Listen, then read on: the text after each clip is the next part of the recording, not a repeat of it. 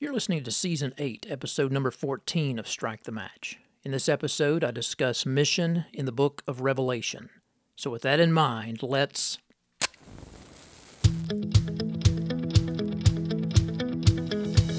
Welcome to Strike the Match with teacher and missiologist Dr. J.D. Payne. Strike the Match is a podcast that addresses matters related to missions, innovation, and leadership.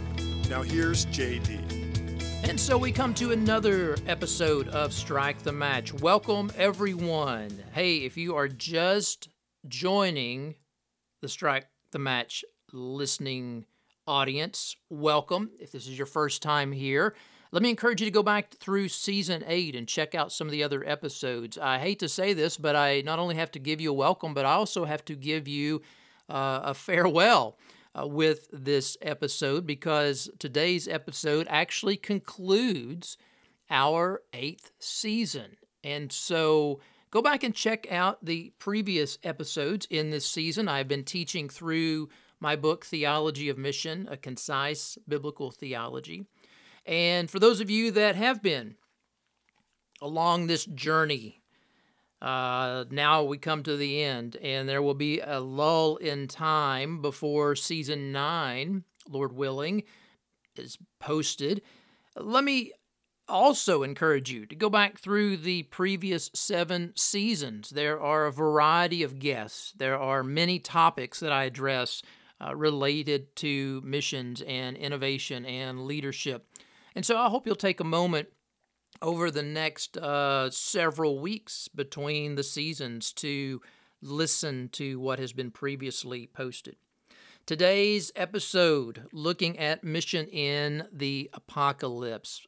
This is actually probably my favorite chapter of the book. There's so much that's packed in here. I wish I had time to be able to go into this in much greater detail with you, but again, check out the book. There are all kinds of notes there, other scholars, resources that I will point you toward for additional information. When we come to this book, I think it's the book of Revelation. When we come to this book, I think it is a book that the topic of God's mission is often overlooked. And to be fair, I think that we could also say that there are a great number of topics related to life and ministry, doctrine, that is found in Revelation, but we often shy away from this book because of the apocalyptic nature, or maybe I should say the apocalyptic genre in which it is written. And so we often push back, and we don't like to spend a great deal of time in this book. I think it's a fascinating book. So much more I wish I could say about just my learning in the book of Revelation over the past several years. Let me jump in. There's a lot to say, a lot to do, a lot to cover, short period of time. So here we go. The book of Revelation was written to, as we know, in chapter 1, the 7 churches in Asia Minor. And it provides a glimpse into some of the contextual issues of the first century, as well as an unveiling, by what we see in chapter 1, verse 1, an unveiling of things that must soon take place. John exhorts the churches to continued faithfulness. Big issue, theme in this book. The hermeneutical challenges related to this book should not keep us away. Yes, there are challenges, clearly. Rather, remember the words in Revelation chapter 1, verse 3, the one who hears and keeps the words of this prophecy is truly blessed. John writes the book to provide an eschatological continuity with the Old Testament. You want to understand Revelation? Study and understand the Old Testament. This New Testament writing is rich in Old Testament imagery and serves as an excellent linchpin uniting mission theology of both Testaments. While the Old Testament saints clearly anticipated an age to come, it was the expanse of time bridging their present realities to this future that was less clear in their minds. The mission of God to redeem the world would continue until the day of the Lord. It was at that moment separating the old age and the new age, that the eschaton would begin with the outpouring of the Spirit, ingathering of the nations, the judgment, and the establishment of Messiah's restored eternal kingdom. Of course, go back to what we talked about as we looked at the book of Acts. There on the day of Pentecost, not only the day of Pentecost in the book of Acts, but even going back to chapter 1 in Acts, the disciples' response, Jesus, are you now going to restore your kingdom? And so the understanding of the time between the coming of the Lord and his Spirit upon all people and the day of judgment was still very foggy in their minds. The New Testament. The New Testament clarifies and develops Old Testament eschatology. The mission of God continues with the coming of Christ, who arrives to give his life as a ransom for his people. He is resurrected and returns to heaven and sends the Spirit. The kingdom is inaugurated at Advent, but comes in fullness when he returns. This, what has been called realized eschatology, has led some to argue for an overlap of the old and new ages until the parousia. The last days begin in the first century, and the pattern of purpose that we've talked about over this season, the pattern of purpose continues. The church is sent to bear witness to Christ and his kingdom, offering a foretaste of life in the kingdom to come. She is to proclaim a message of both hope through judgment. The peoples who receive this message by faith enter into a relationship with God and his people, and they experience his blessings. During these last days, the Gentile ingathering takes place as the gospel advances. When Christ returns, the judgment and the new heaven and earth will follow. And so when we get into Revelation, we see that aspect of those things being carried out in the last days until the new heaven and earth. Now, when we look at this book and we think about the theme, the topic of mission in Revelation, the way that I kind of break this down is to think about, again, our sub-theme of the blessing of the nations. And what we see in Revelation is that it happens through, number one, the blessing of the nations through promises fulfilled to Abraham and David. We'll see that. Number two, the blessing of the nations through the Lamb's ransom. Number three, the blessing of the nations through suffering and death, and that is specifically related to the church. Number four, the blessing of the nations through encouragement and exhortation. Number five, the blessing of the nations through the return of the King.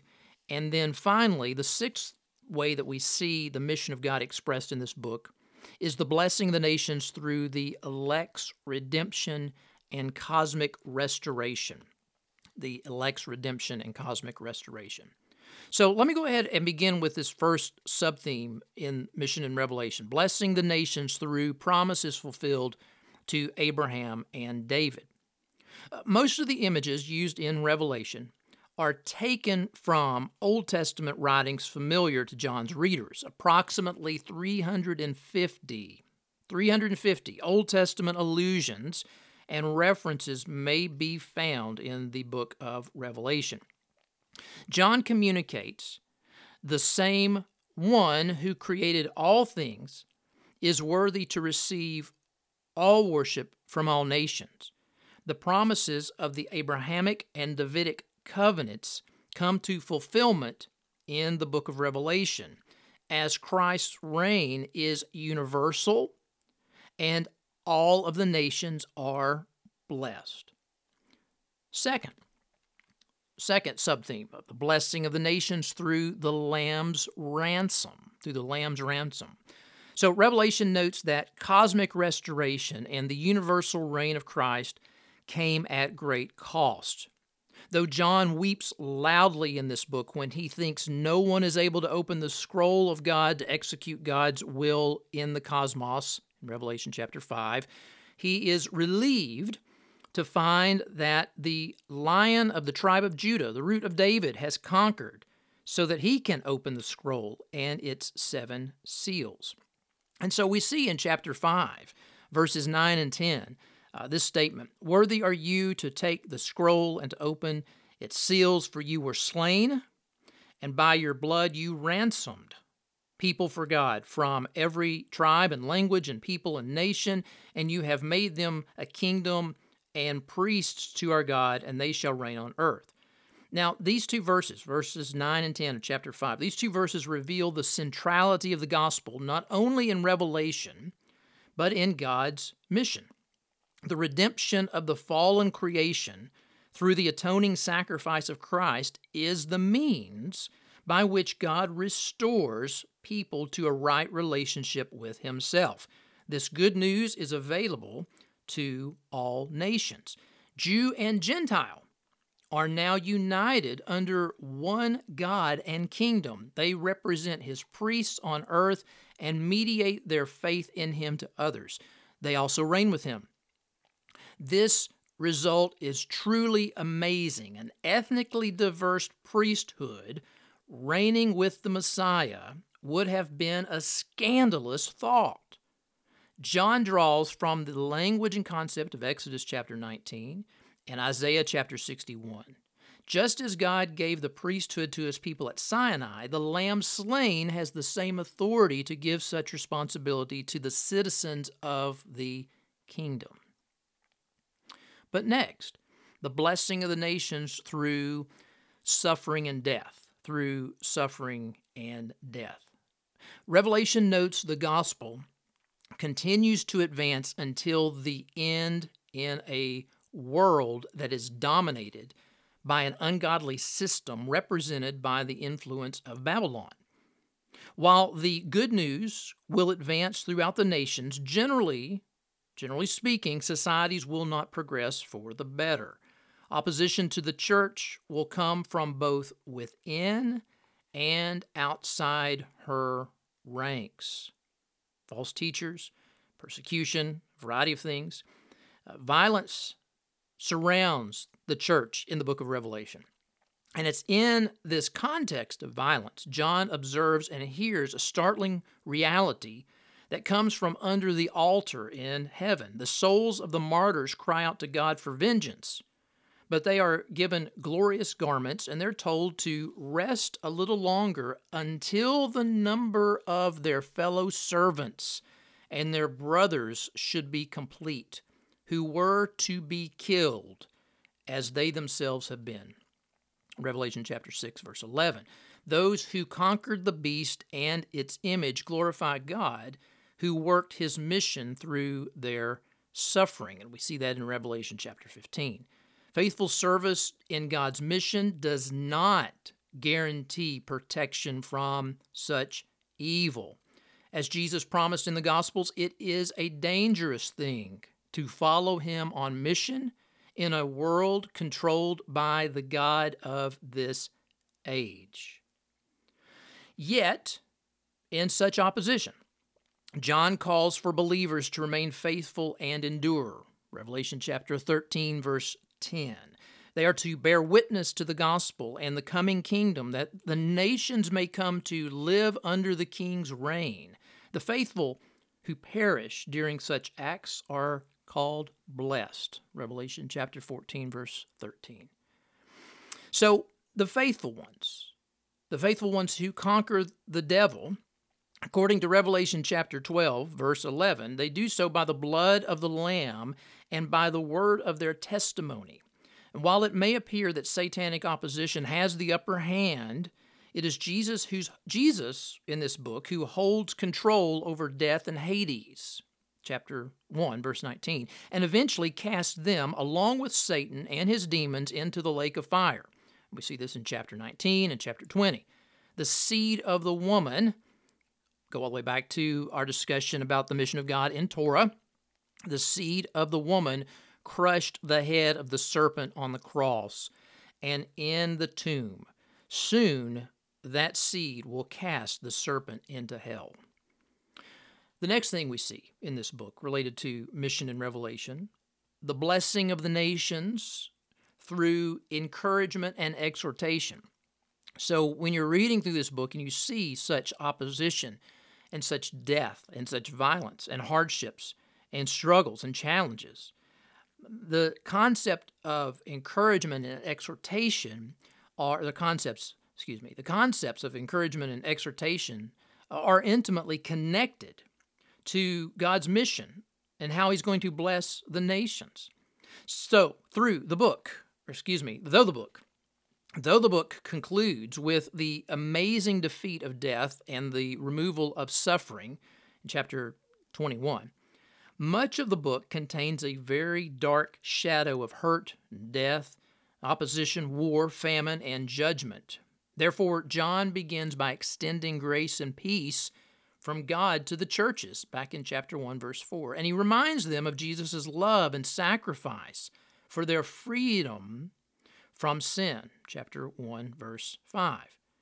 From this reminder, Revelation unfolds with Jesus acknowledging the difficulties of the 7 churches in Asia Minor. Kingdom life and labors are challenging in a world that shows no respect for the king and his people.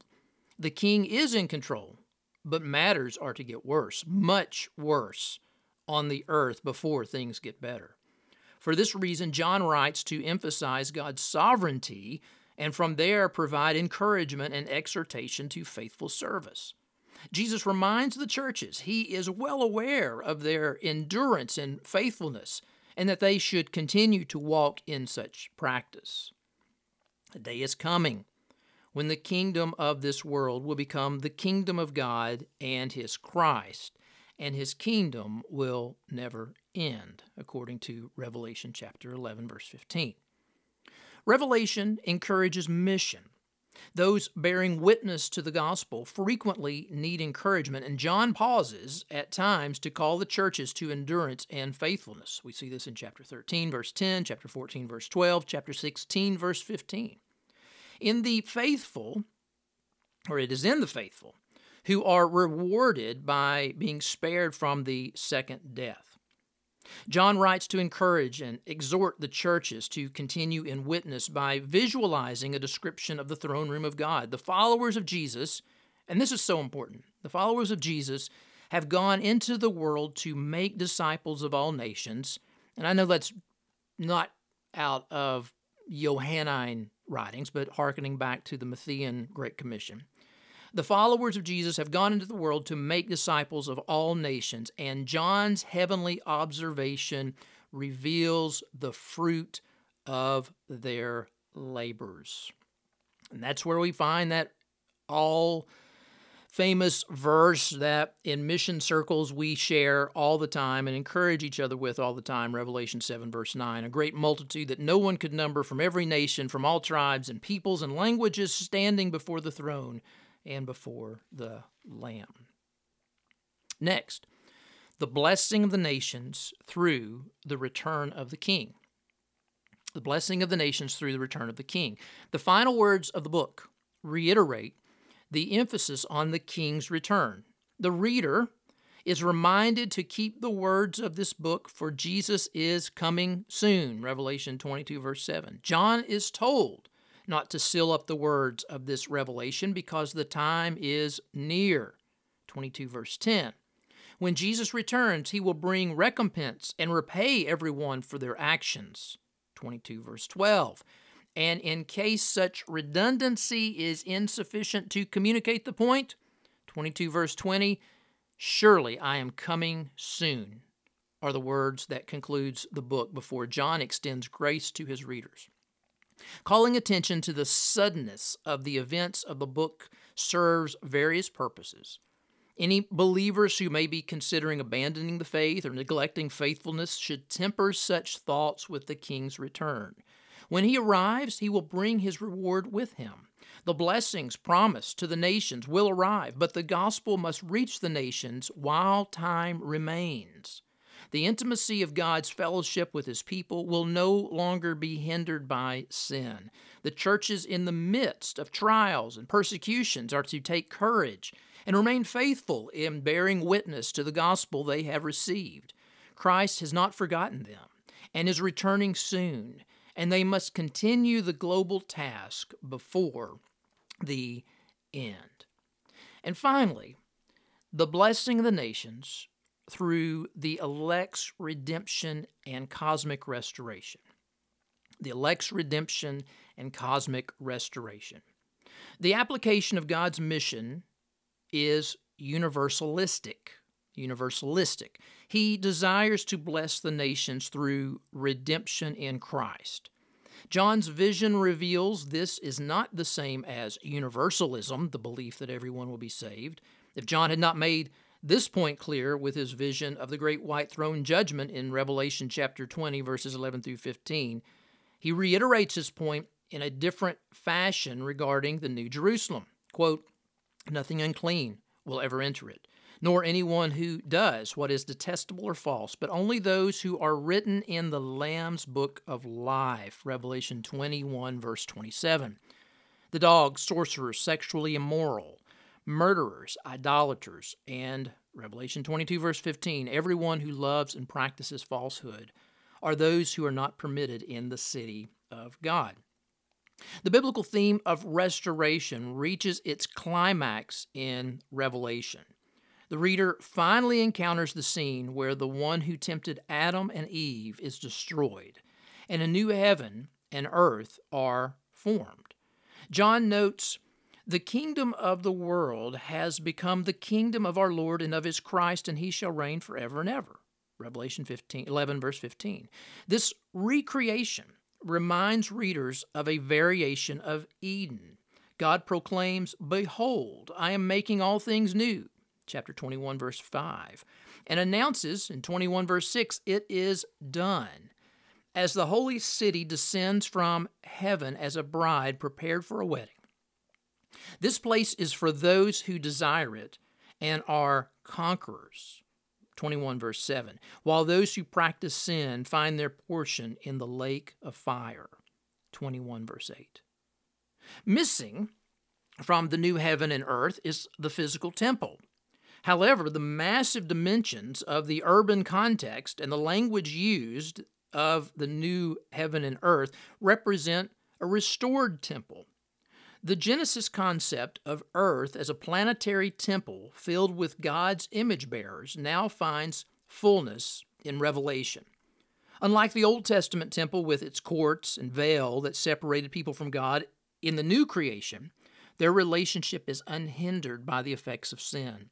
God's dwelling is with humanity. Revelation chapter 21, verse 3. What once was shall be again. This time, however, it will be even greater. God's image bearers will fill the new earth, glorifying Him and experiencing the fullness of joy and pleasures forevermore.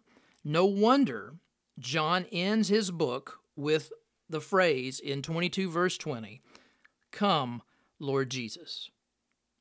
Revelation not only concludes the New Testament, but takes readers back into the Old Testament.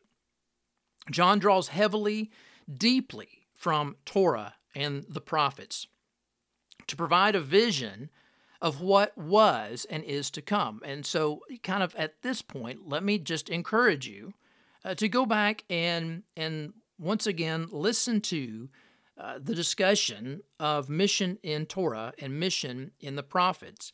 And I think that you will begin to get a much fuller understanding of how this concept is developed in Revelation. John draws deeply from Torah and the prophets to provide a vision of what was and is to come.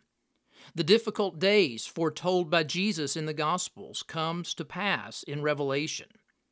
Churches were struggling to remain faithful to the mission of God. They needed hope. They needed encouragement. They needed exhortation. They needed to see the bigger picture. John pulls back the curtain to reveal the sovereign over the world, the sovereign who is over Satan, and the sovereign who is over his church. He is faithful to his covenants, redeems and sustains his priests, and comes to judge evil and restore all things. Thanks so much for checking out this episode of Strike the Match. As I conclude Season 8, I hope that you will continue to think deeply about the notion of theology of mission and your place in it. You have been listening to Strike the Match with J.D. Payne. You can find J.D. on Instagram, Facebook, or follow him on Twitter at JD_Payne. And if you'd like to check out more books, posts, and podcast episodes, visit jdpayne.org. You can also subscribe to this podcast on your favorite Android app or at iTunes. And we'd be honored if you would consider rating us or leaving comments. Thanks again for tuning in. We hope you'll join us next time.